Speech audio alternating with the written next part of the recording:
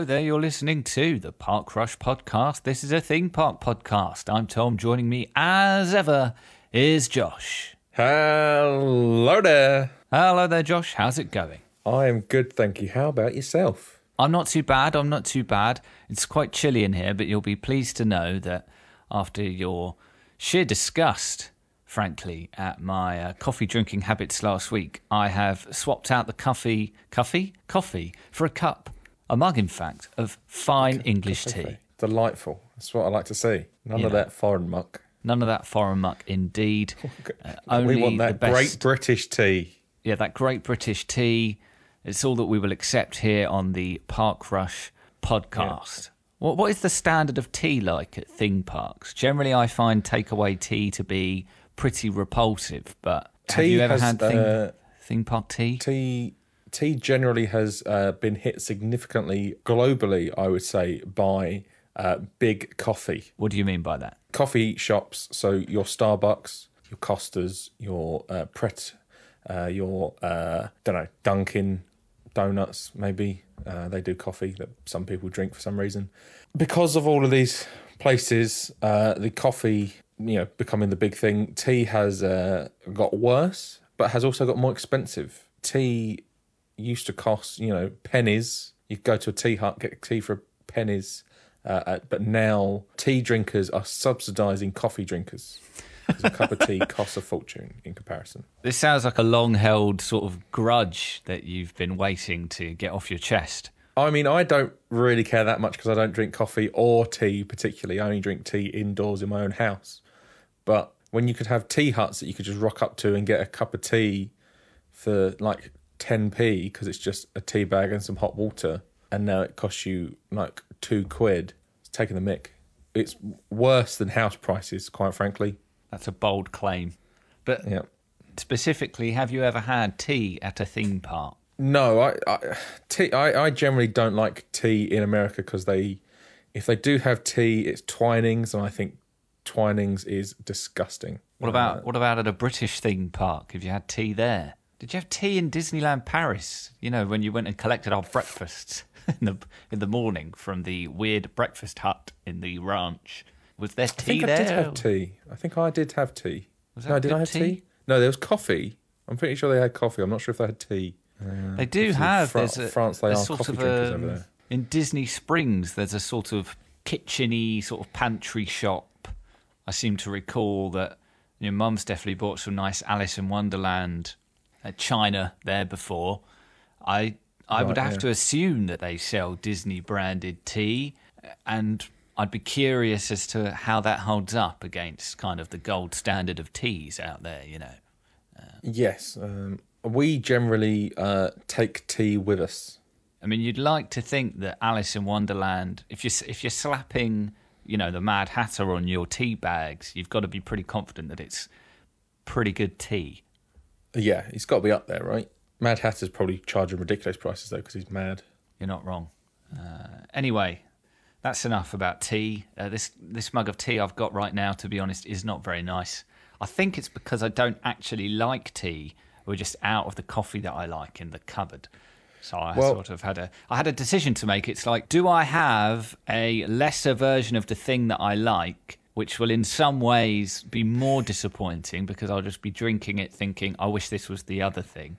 Or shall I have tea, which I go into knowing I don't particularly like, and I can almost just find some satisfaction in the contempt with which I hold tea as I drink it out of spite? I still stand by the fact that no one actually likes coffee. They've just got used to the taste. It's the same with beer. People never like it when they start drinking it, but then they feel like they have to, so they keep drinking it, and then they just get used to it. To be fair, I think you are probably onto something. I took a while to start drinking coffee and beer, in fact. I don't think I had my first pint until I was probably 18, which I guess is technically the legal age anyway. but people don't necessarily stick to that. Just, whisper it. But I can't believe that's the case, I know. And then coffee, for a long time, when I started my first job, I was regularly asked when people would do the tea round if I wanted anything. And to be honest with you, there was two reasons why I would always say no. One was because I genuinely wasn't sure if I'd even like coffee or tea. I mean, I never even grew up liking hot chocolate. Just hot drinks always were just weird to me as a kid. But then also because I was unsure of how, in fact, to make coffee or tea, I never wanted to accept someone else's generosity, because then there might come a point where I'd be expected or feel obligated to do the tea round and not know what I was doing. So, yes. you know. Obviously, there's a lot of controversy in tea making anyway. So do you put milk in first or milk in second? Do I put milk in second, and it's the same with coffee. Generally speaking, I think that's the right call. I think my mum does it the other way round. The only exception to that, so the only exception I would make to that is if you're using a teapot. Right, yes. That's a different situation, I suppose. We also have a very nice, the Alice in Wonderland teapot that is in the kitchen is actually very nice, but not nice enough to make me want to drink tea. I sometimes at university I would make a teapot, like a 6-cupper to myself, and drink it. Good times. Absolute rowdy uni student drinking a 6-cupper a day. Oh, absolutely. Yeah. Down it fresher.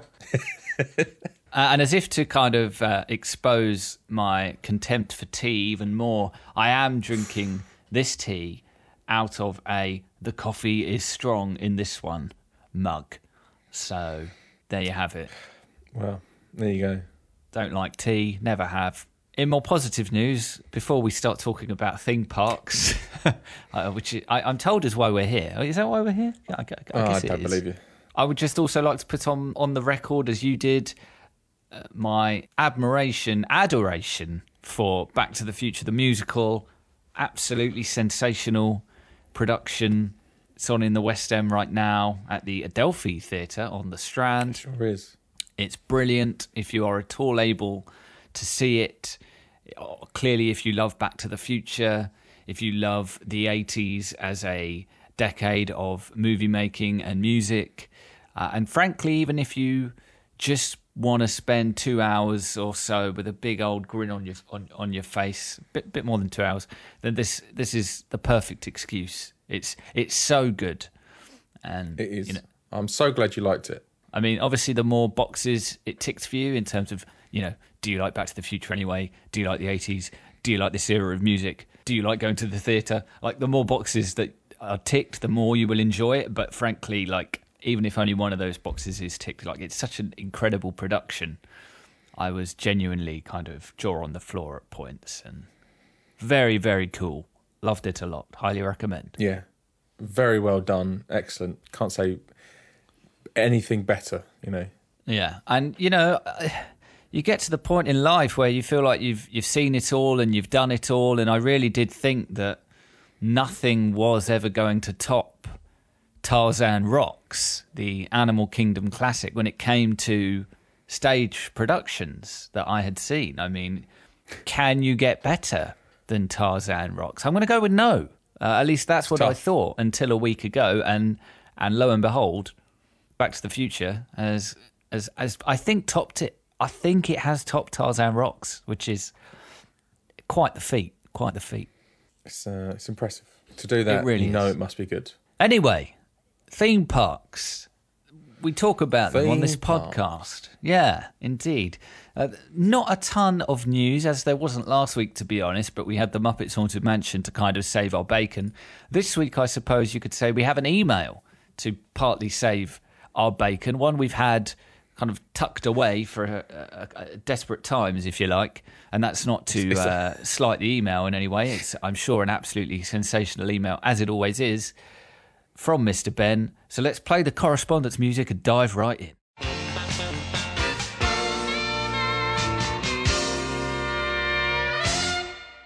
Josh, you have an email from Mr. Ben. I do. First of all, sorry, Mr. Ben. This email is over a month old now. Oh, wow. So apologies only just getting to it, but them's the breaks, I guess. Mr. Ben writes, "Hey guys, when I heard about the reimagining of Finding Nemo the musical, I was expecting that it would be adding some elements from Finding Dory as that came out several years after the musical was created. However, most of the talk I've heard about the new show is based on union rules around social distancing, so it's more likely cutting some of the parts where the cast are in the audience space and simplifying some complex scenes which require multiple people in close proximity backstage. It's quite a popular show, nearly always at full capacity the many times I've been, so I doubt there'll be any major changes or cuts. I'll be happy so long as they keep the Fish Are Friends song. It was always one of my favourite bits of trivia that the musical was written by the same people as Frozen, and I think it's very noticeable as that song has a lot of musical similarities with In Summer. Yoo-hoo! Big how summer blowout! Yes. It's interesting that, right? Unions. Bloody unions. Getting in the way. Unions. Can't stand them. Standing up for people's rights. Bloody unions. I guess we should just make clear as well for context, because as you said, it has been over a month, so people might not immediately know what Ben is talking about here. Oh, yeah. It's Finding Nemo the musical, obviously the show at Animal Kingdom. It's been shut since the parks closed the first time for COVID in the spring of 2020. Recently announced that it's going to reopen in a slightly reimagined way, and Disney have, been slowly but surely confirming the return of their various stage shows at the Walt Disney World parks. Most recently, last week or the week before, the Indiana Jones Epic Stunt Spectacular confirmed to be coming back, I think in time for Christmas, which is good. I don't know if necessarily there are any major changes planned for that one. Of course, it was announced last week as well that Indiana Jones 5 has been delayed by a whole nother year, which I think surely must mean that this is topped No Time to Die for the most delayed film of all time. It's up there, right?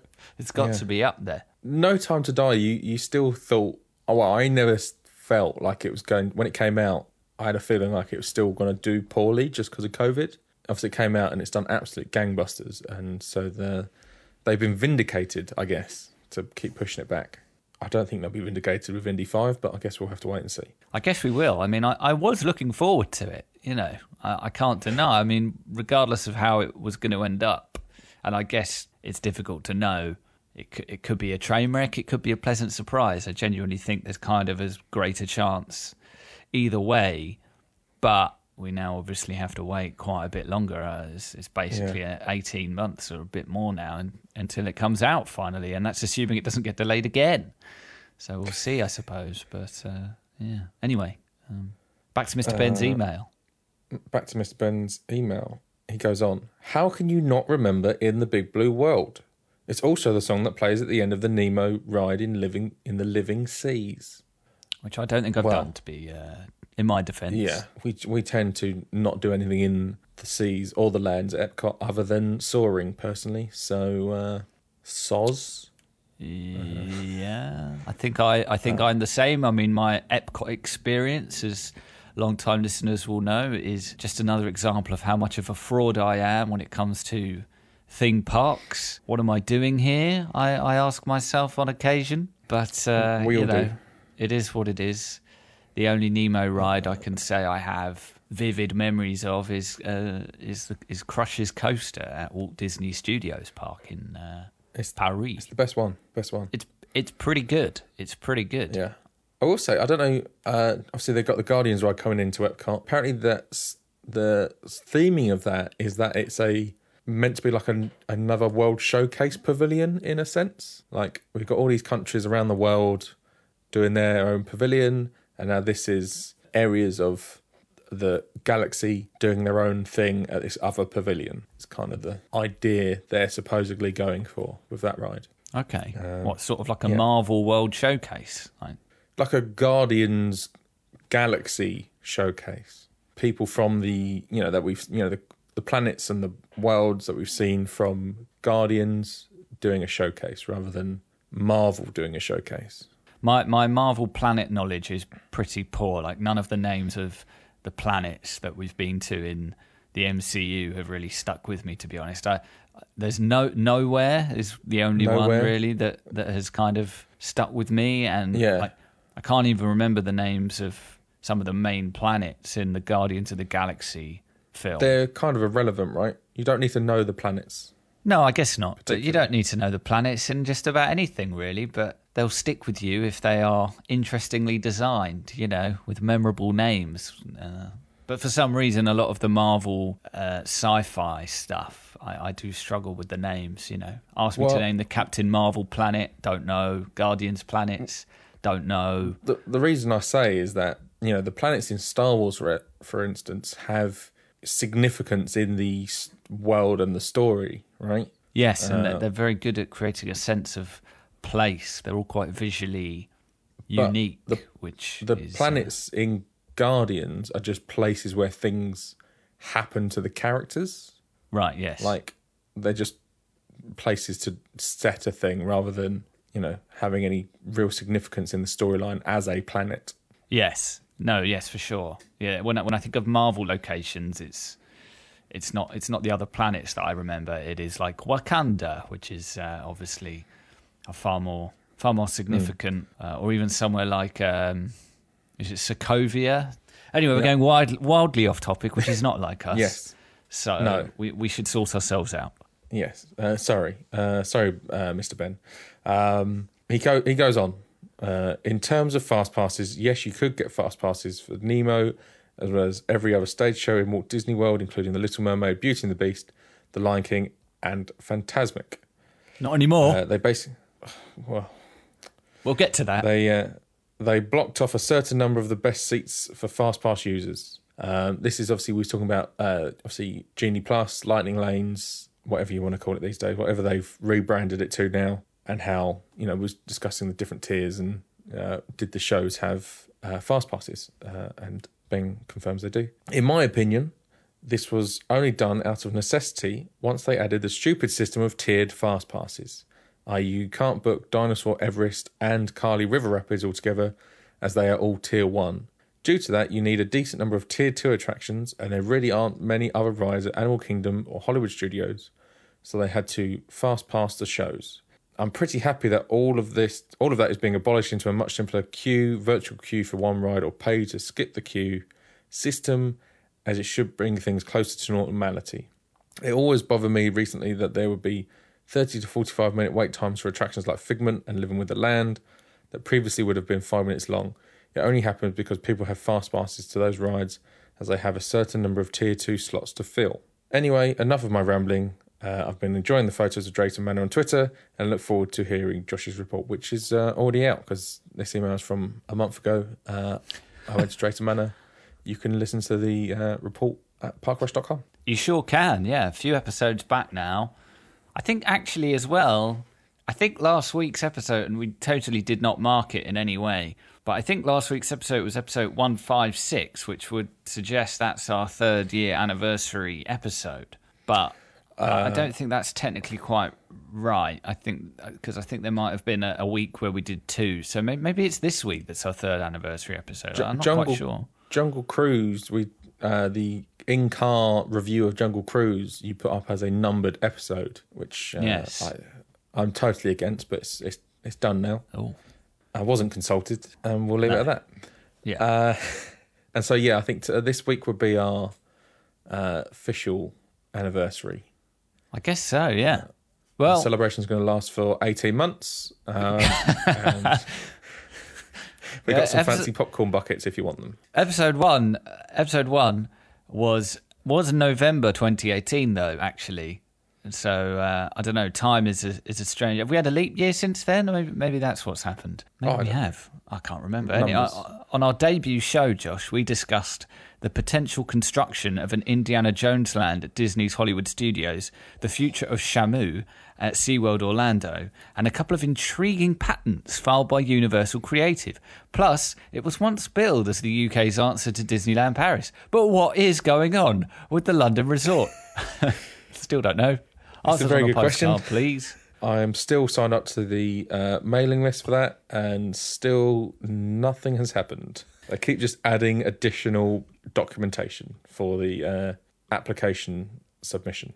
Well, we will watch it with great interest, as someone once said. Thanks very much to Mr. Ben for his email. You can email us to podcast@parkrush.com. You can also tweet us at parkrushpodcast, as John Self has a couple of times this past week. One for a review of the rooftop burger from Bar 17 and Bistro at Adventura Hotel, which is from where John joined us for an episode a couple of weeks ago, Aventura Hotel at Universal Orlando. He did speak very highly of this burger on the show and has written a full review for piratesandprincesses.net, which is a very good name for a theme park website.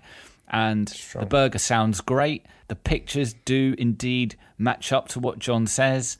They are very enticing, and this looks like a damn good burger. So I would highly recommend seeking that out. And then he's also written a very handy guide for Universal's Express Pass and what might make it worth it for you if you're going there, and also the kind of people for whom it may actually be a waste of money and not worth investing in. The most eye-catching line from that particular article is the fact that during John's most recent trip to Universal Orlando, where he was for 15 days, he rode the Incredible Hulk coaster 45 times, which is absolutely... 4 to 5 times?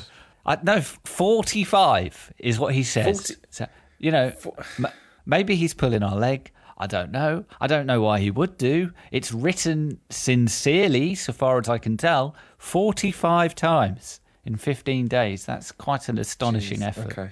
I feel like I need to make a trip there to try and outdo John now. I feel like he's thrown down a gauntlet that people need to step up and beat.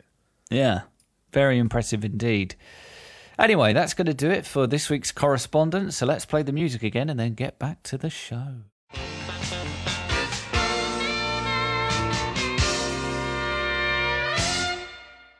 Right.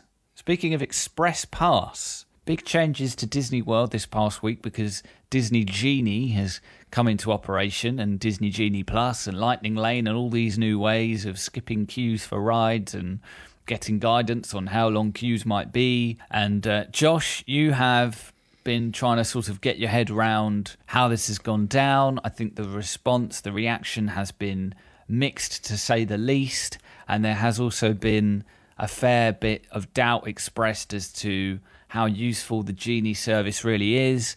I don't know if it's useful before you start talking about what you found out. I don't know if it's useful just to remind people exactly what the differences are between Disney Genie, Disney Genie Plus, and Lightning Lane. Oh, God. Right, yeah. So Disney Genie is a service in your Disney app, My Disney Experience, that allows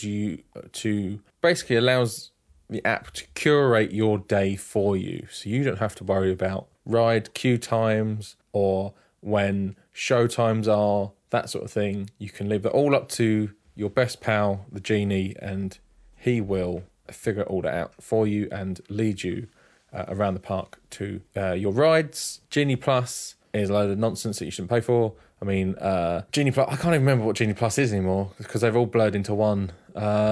Is that what you pay? I think it's a flat rate, $15 a day per person. Is that right? And you can, if you pay that, you can get a what would have been a fast pass previously for a set number of rides. You can only get one at a time.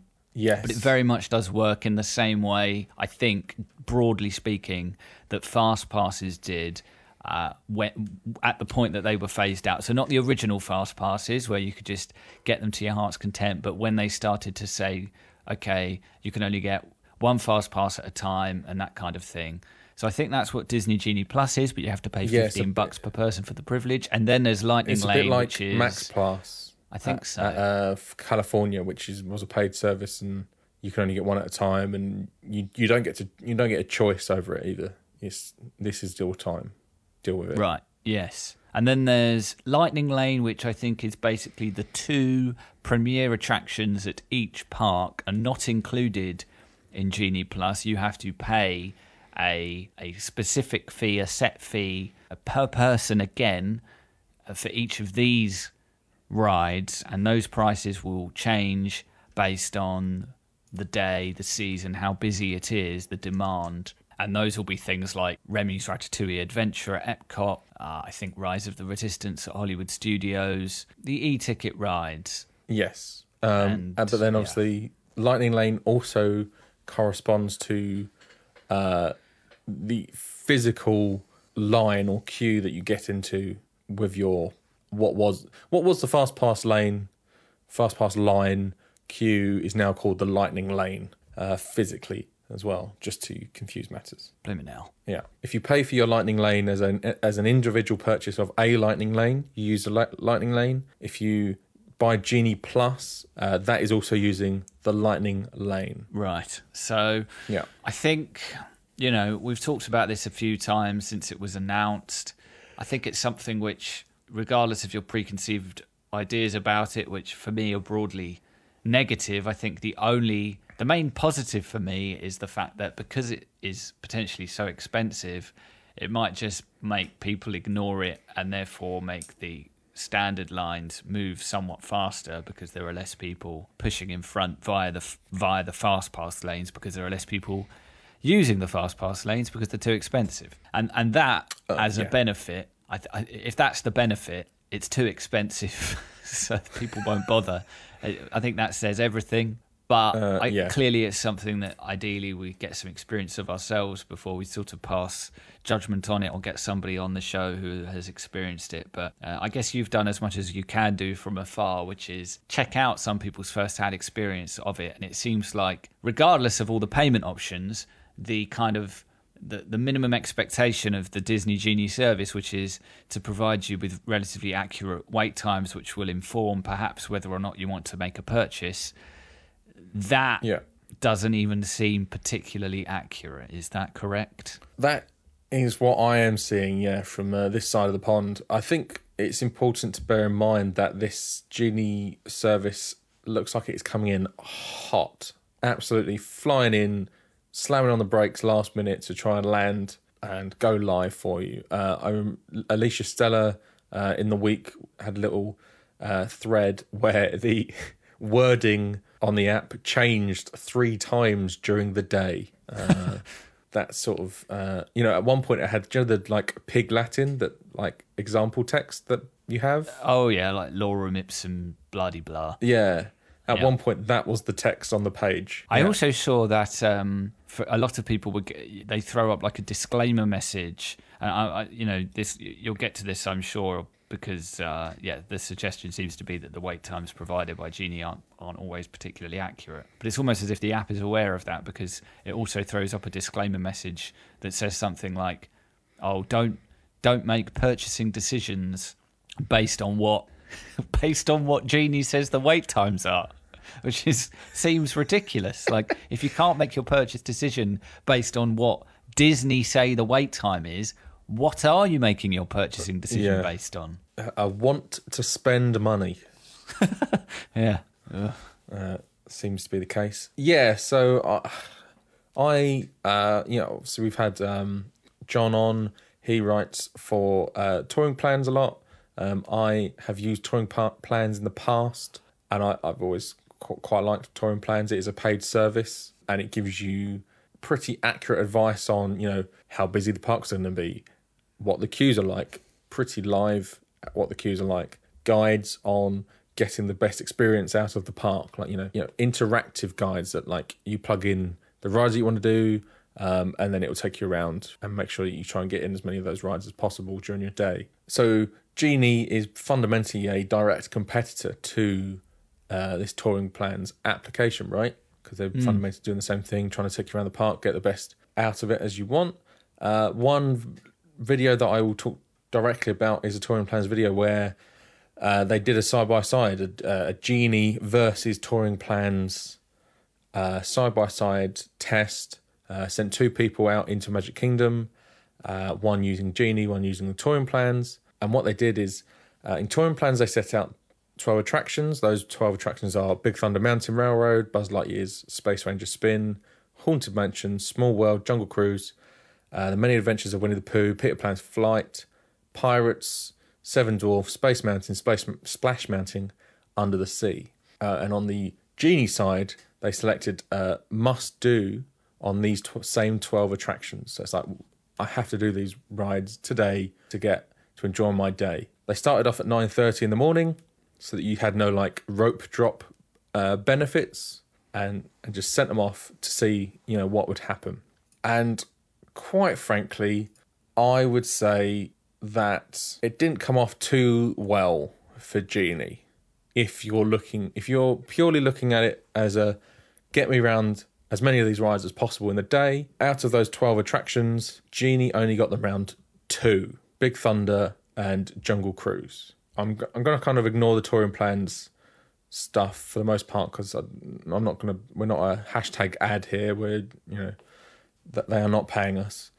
Yes, I suppose there will be people out there who are inherently sceptical of a piece of, calling it a piece of research is maybe pushing a little bit, but this experiment that claims to be an accurate representation of the performance of these two services is being done by one of these two services. So perhaps take it with a pinch of salt to an extent, but this does, their findings, in fairness, do seem to reflect the issues that others have been reporting with Genie, and that it is not, regardless of how accurate touring plans might be, it seems that Genie is not super accurate. I saw, and I can't remember her name now, people who listen to this probably do know what I'm talking about, but there's a prominent, I think, Orlando Sentinel's theme park journalist, essentially. I saw her tweeting saying that, she was using Genie, queuing up for rides, and would quite regularly end up being in the queue sort of 15 minutes less than what Genie said. Yes. And, if you were being generous, I would say, I think, you'd rather Genie say it's a bit longer than it is than a bit shorter than it is. You'd be annoyed if Genie said it's a 15-minute wait and you go over there and you're queuing for half an hour. When it's the other way round, you almost feel like you've gained time, because you're sort of, right, Genie says this is a half an hour wait, the ride will take 10 minutes, so that we're writing off the next 40 minutes to do this ride, and then we'll see what we do after that. And then if you end up getting off that ride 20 minutes earlier than you thought because the queue was shorter, it almost feels like you've gained time. It's not the worst thing in the world that Genie is inaccurate in that it gives you longer queue times than they actually are. But clearly, I suppose you would be a bit... I think it all comes down to whether or not you feel compelled to pay because of what Genie says the queues are. That's where the issue lies, really. And I know, even though the app tells you not to do that, it just feels like silly advice, because if you can't follow, the guide, as I've already said, if you can't trust the wait times and use those to inform your purchasing decisions, what can you use? It's like, what can you trust? It just seems very silly to me. Yeah, I mean, so this video that I watched where they went through the test data, I'm pretty happy with it. I think they've done a good job in researching this. From my understanding, they've always done a very excellent job throughout the history of touring plans of getting accurate information and being honest with that data. This video is now long. If you're interested in more detail, certainly watch it. I think one of the key points, as they pointed out, is that it didn't update once you've been on the ride. It didn't update to see that, like, to recognise that you'd been on the ride. It just assumed you were still on the ride until that 40 minutes was up, if that makes sense. So if you go to Jungle Cruise and the Genie app says it's a 40-minute queue and you're done within 15 minutes, it doesn't then go, oh, you're done, let's go on the next thing. It waits until that 40 minutes is up before giving you your next thing. Okay. So you kind of have to, like, force through the system, sort of thing. Also, for example, they went on a fair few things on the Genie app, but so they went to Jungle Cruise first, then it took them on Swiss Family Treehouse as a second thing in the day. Like, it's a walk on at any point of the day. Wasn't on the 12 things that they wanted to do. Then it was then Tom Sawyer Island for like and it recommended Tom Sawyer Island before Tom Sawyer Island had even opened. This feels a bit like when when Apple Maps first launched, and it was clearly just in a total state. And I have no qualms really with Apple Maps now, like however many years strong. later, like it's pretty good. And maybe Genie gets to that point as well.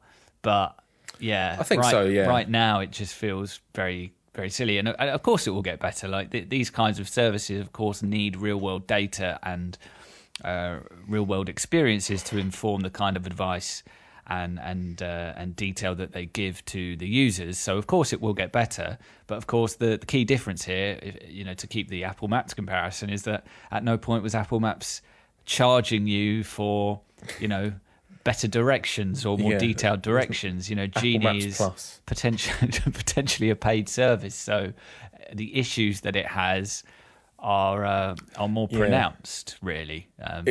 It made some really weird decisions as well. Like, so it recommended Philharmonic. It's a good show.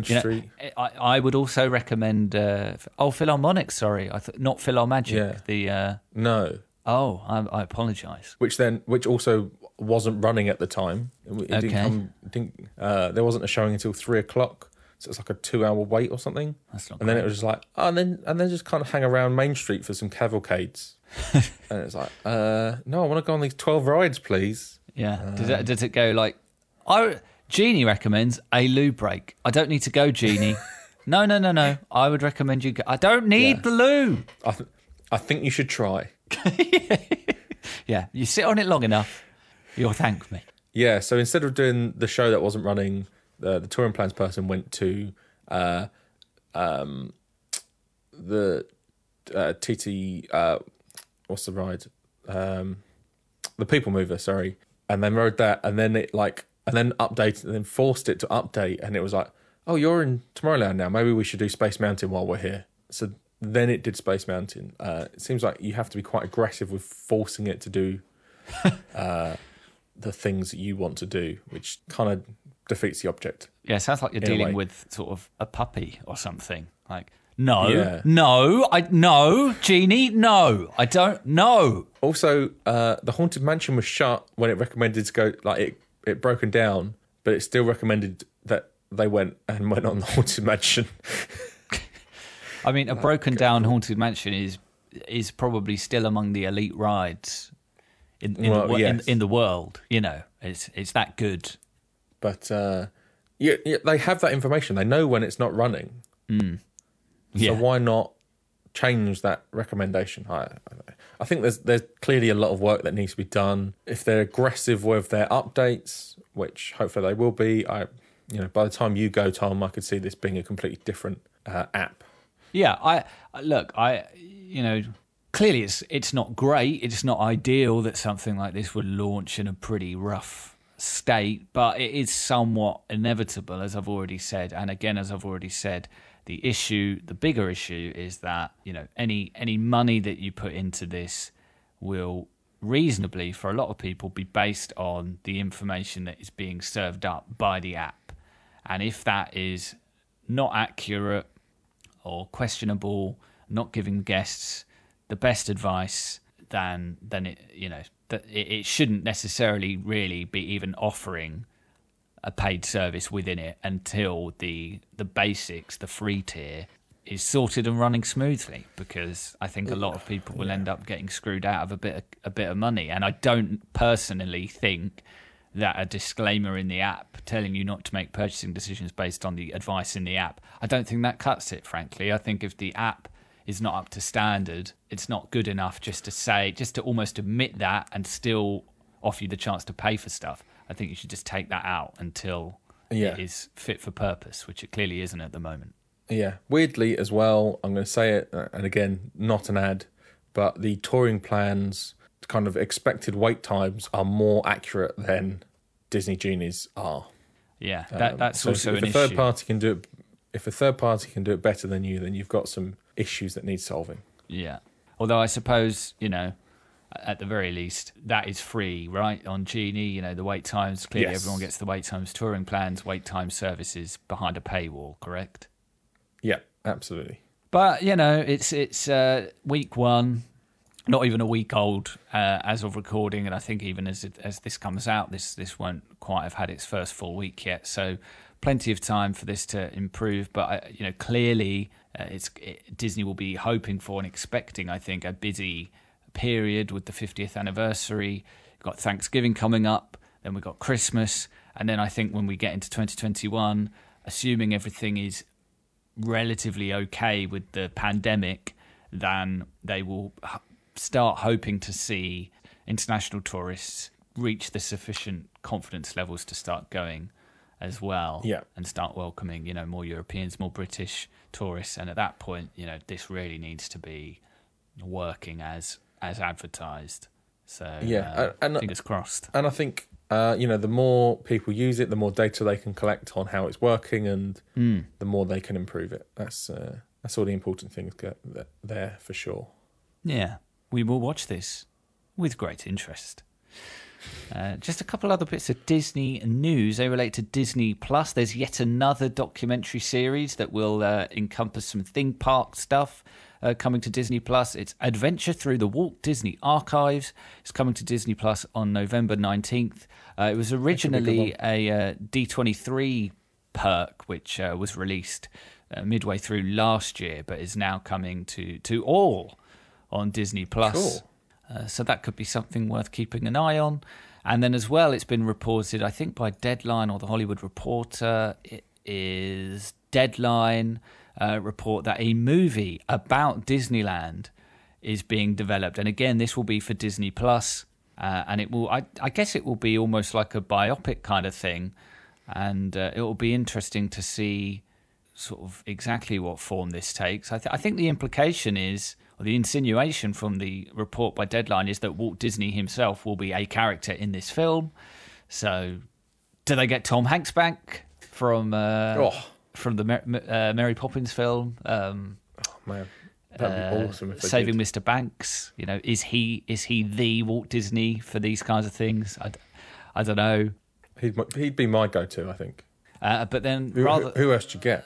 Who else do you get? Maybe. What about the guy who plays Tony Stark's dad in? Okay, yeah. He's quite a good match physically, especially with the moustache. Howard Stark, is it? Yeah, that's the character's name. I don't know what the actor's name is. Not young Howard Stark. Not what's his name? Who's that? He was in Mamma Mia. Who's that guy? Dominic Cooper. Not him. The slightly older Howard Stark that you see in like Endgame, in the Flash, in the time travel bit in Endgame, and I think in the Winter Soldier, right? Civil War. You see him getting killed by Bucky. Is that? Yes, that's the same actor. And he's in like some of the videos as well, isn't he? Like, it is Iron Man 2, isn't it? When they're doing I don't remember really much about Iron Man 2 at all. Iron Man 2 is the one with Mickey Rourke, the Russian. Mickey Rourke, yeah, because they have the Stark Expo, and there's video of older Stark Expos, and his dad is going through it. Right, I think. I don't really know, to be honest. Most interestingly to me is that this is apparently going to be directed by David Gordon Green, who did the 2018 comeback Halloween film and also Halloween Kills.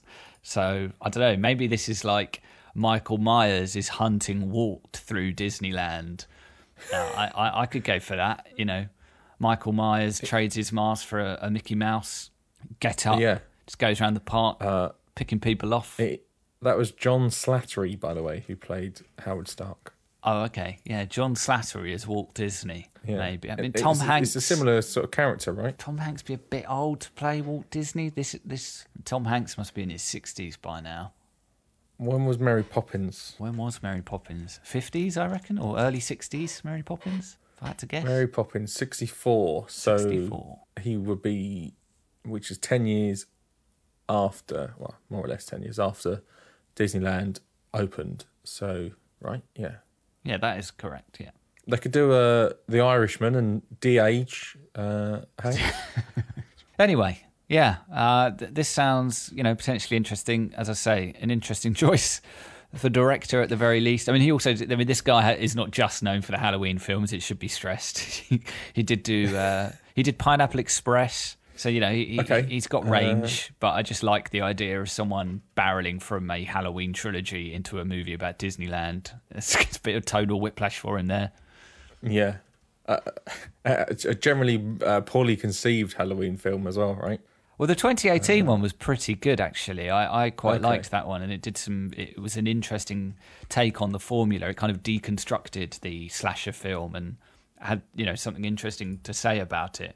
From what I've heard, Halloween Kills is really not very good at all, and like on its own merits is not very good. And as a sequel to the 2018 film, is even more disappointing because it just feels like it didn't apply all the lessons learned from that first one. And it's I mean, I'm going to see it, I think, but more just out of morbid curiosity than sort of genuine excitement at this point. Which he's also the director on Halloween Ends. Yes, I think they've already filmed that one. I think they filmed them at the same time, and that should have been coming out. I think Halloween Kills was going to be 2020, and then Halloween Ends would have been 2021. They've just got knocked a year by COVID. So, he was also director on a couple of episodes of a couple of shows that I also like. So, okay, you know, like what? Red Oaks was quite an early Amazon Prime series. And then Mythic Quest Raven's Banquet, he did a few episodes on as well. He did the pilot, for example. Is that the Apple TV one about the game developer? Yes, with Rob McElhenney, the owner of that Welsh football team. Speaking of scary things like Halloween, Fear Factor Live at Universal Studios Florida, it's not going to come back. It's not going to come back. And it feels like in the, you know, Disney slowly but surely, and I think, you know, we knocked Disney a little bit for sort of, you know, perceived cost cutting in some ways compared to Universal in the early part of the pandemic and coming out of the worst of it. That was kind of the narrative. But actually, you know, as we said earlier, Disney slowly but surely bringing their stage shows and such back online. Feels like Universal actually are kind of doing the opposite and slowly but surely confirming that they're not coming back. And Fear Factor Live is the latest example of that.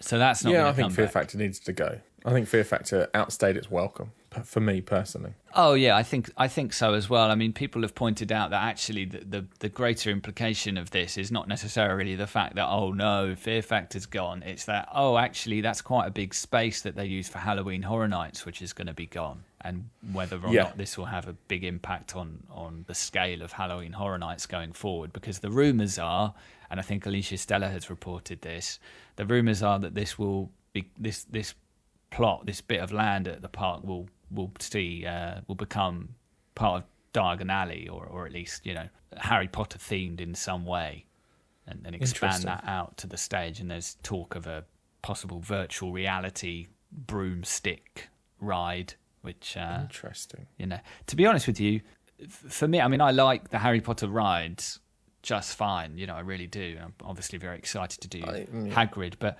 certainly on the Universal side, what I love most about the Harry Potter stuff there is the land itself and just the attention to detail, the theming, the shops, it's really incredible. And you know, every time I queue for the Hogwarts Express on that side or come out that side, you know, the whole King's Cross aesthetic and then coming out onto the London street. It's phenomenally well done. So the fact that they're potentially broadening out Harry Potter, it's not so much the ride that I'm excited for, mainly because, as I've said many times on here, I just find the idea of VR theme park attractions a little bit unappealing at the best of times, let alone in a pandemic era, or even this, hopefully post-pandemic at this point.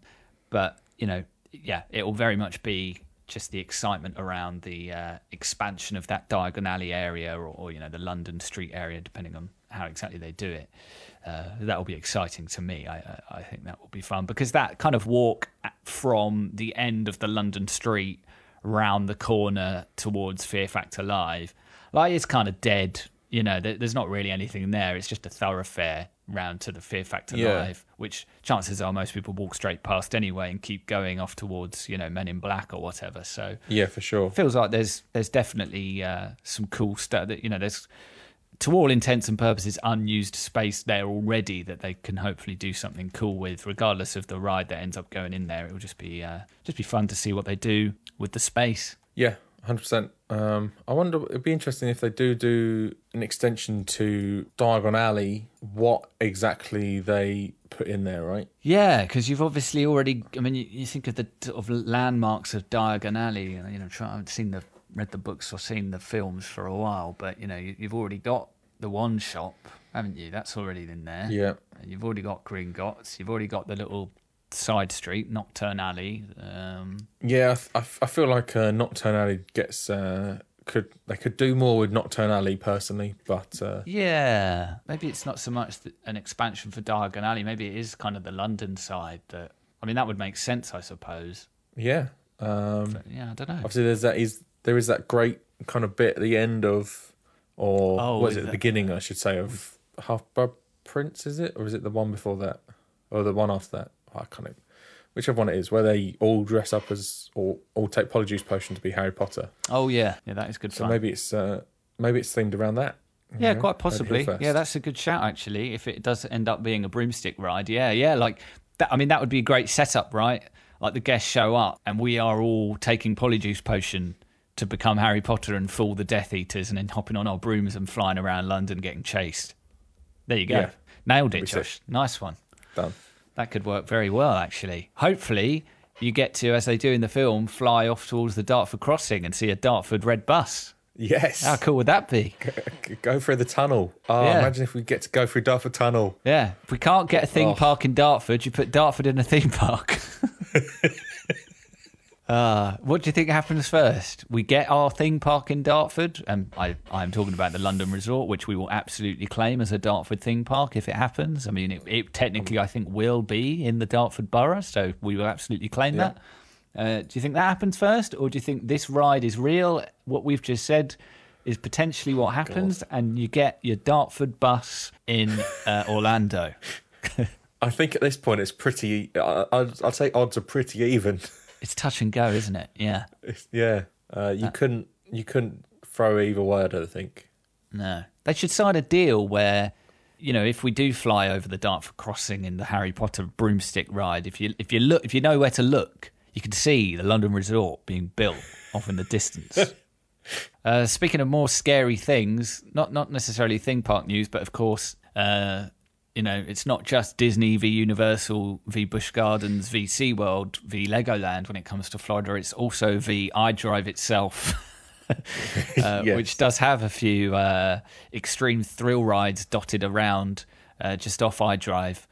And the heavy hitter. We now have the world record drop ride coming to iDrive. Orlando Freefall at the Icon Park. It's going to be 430 feet. And Josh, you were relaying to me before we started some of the other stats associated with this thing. It's going to be a hell no from me.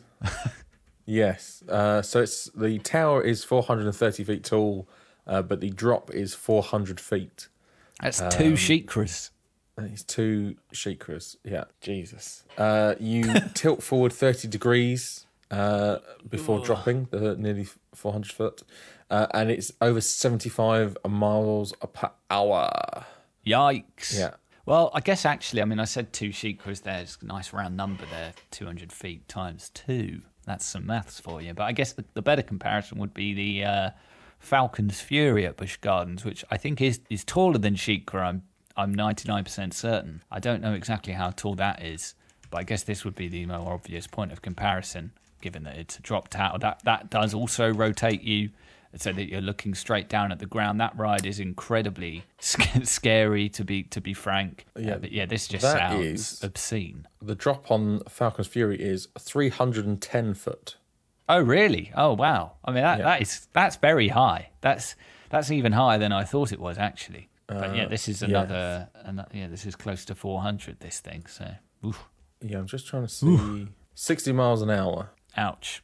Is Falcon's Fury. Yeah. So this is 75. So you're going to be dropping an extra 80 to 90 feet-ish, and an extra 15 miles an hour on your top speed.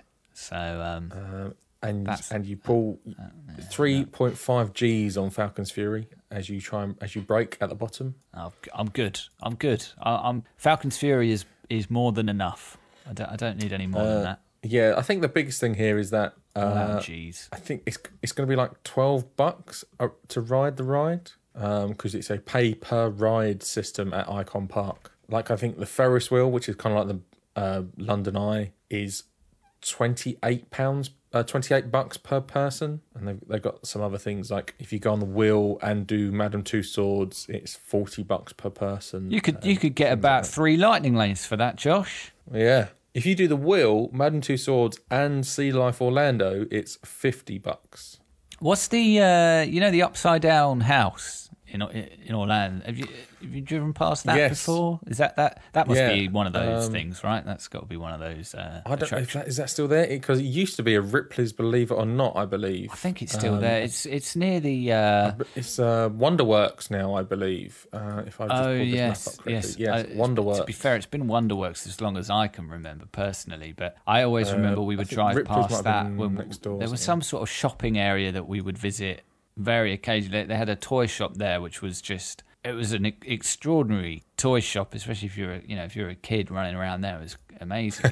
It was even more elaborate than say Hamleys, but it was mad expensive. Like even back in the day, where the exchange rate basically meant you could get I bought so many Spider-Man action figures back in the day because I could just walk around Walmart going, Dad, you're telling me that this $12 Spider-Man is £6? And he'd be like, yes, son. And I'd be like, hell yeah. Give me 6. But in this particular toy shop, which was, as I say, in this shopping area not far from the Upside Down house, everything in there was way more expensive. There was some crazy premium on absolutely everything. But there is like a very small sort of place next door, which is mainly restaurants these days. Yeah. I would love, someone who's more familiar, with this part of Orlando, or is just more knowledgeable than myself. If they know what I'm talking about when I say this toy shop in this shopping place near the Upside Down house, please enlighten me. Because, I do have memories of it from when I was much, much younger, but we've not been up around there for a really long time. So, well, one of my going back again, favourite things was there was a sports shop on iDrive which used to have these 2 absolutely massive like sports players out front, and now it seems to be called Bronze Kingdom, whatever that is. And the reason it's called Bronze Kingdom is because the guy who ran the sports shop was into some dodgy things. He was doing some smuggling or something. Okay. Yeah. And so the shop was shut down. Then it became like a fun zone, like a fun spot kind of thing, with like dodgems inside or something. And now it's a random thing called Bronze Kingdom Museum. One of the interestingly, this is kind of bizarre. One of the guys out front so it was a basketball player, right? So he's got basketball gear on. He had a basketball in his hand. Then it turned into a whirly dome, apparently, which is this like fun spot kind of thing. And under his hand was now a football, even though he's still wearing basketball gear. And now he is like a Mongol bad guy, he's kind of like a Mongol kind of character, a Mongol warlord holding a tennis racket. They've covered the football up in a rock, so he's just kneeling down on a rock. It's brilliant. When you started talking about a big sports shop with big sports people outside, I did start racking my brain, and it's probably the type of thing where if I saw a picture of it, maybe it would all come flooding back. But I believe there's a video on YouTube about the downfall of it. There probably is. There's a video on YouTube like a Yesterworld or something. Okay, maybe I'll seek that out after this. The last 2 bits I just wanted to flag, get away from Universal and Disney a little bit more as well. Yeah, here. No one likes them anyway. No, nobody does. Legoland Florida, they've announced a new ride for next year, Pirate River Quest. A bit unclear. I mean, also made aware to me by reading this article that Legoland Florida is now 10 years old, which is mad. I mean, it doesn't feel like it's been there that long, but clearly it has. Doesn't seem like... technically the park's been there for even longer than that. But, as Cypress Gardens or whatever it was. Yeah, and then it was something before that, and something before that. Yeah. but it's been Legoland for 10 years. It doesn't seem like, based on this trailer they've put out, which doesn't show anything of the ride, it's just a little tone piece, really. It's quite fun, stop motion film. It doesn't seem like it's linked to the pirate guy from the Lego movie or anything like that. It is it's pure Lego. It's not themed to any specific character or anything. So yeah, we'll see what that turns into. I personally, just remake the Disney's Pirates of the Caribbean with Lego. That seems like something they should do. That would be fun.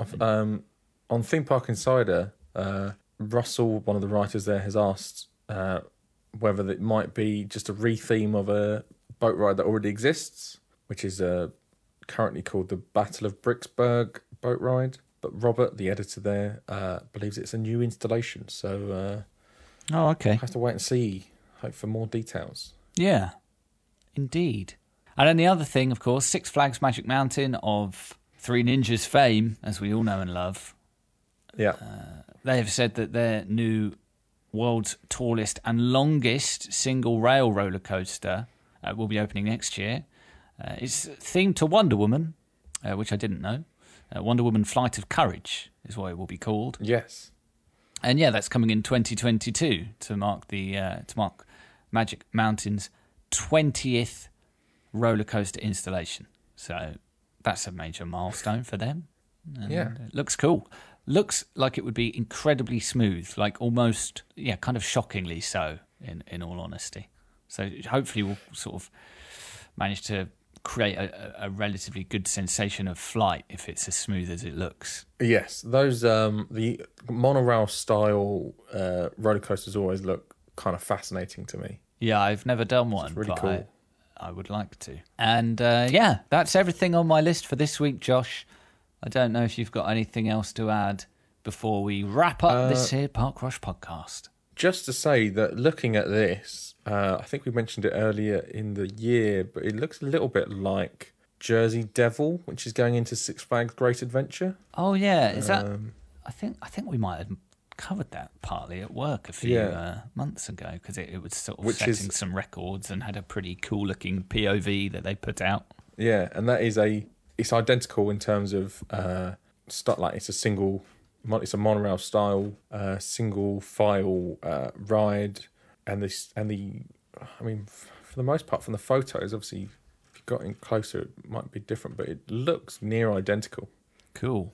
Well, that's going to do it. Ended up being a pretty packed show. We've gone for quite some time here.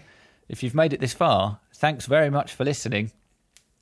And if you haven't subscribed already, then you can do so on your preferred podcasting app. You can also, of course, listen to every episode at parkrush.com and find the show notes with links to the stuff we've talked about at newhighscore.co.uk. As we mentioned earlier, if you'd like to get in touch with the show, you can email podcast@parkrush.com, tweet at parkrushpodcast, or you can send us a voice note. The link to do so should be in the description on the app in which you are listening to this. That's going to do it. We'll be back next week for more. See you then. Take it easy. Goodbye. See ya.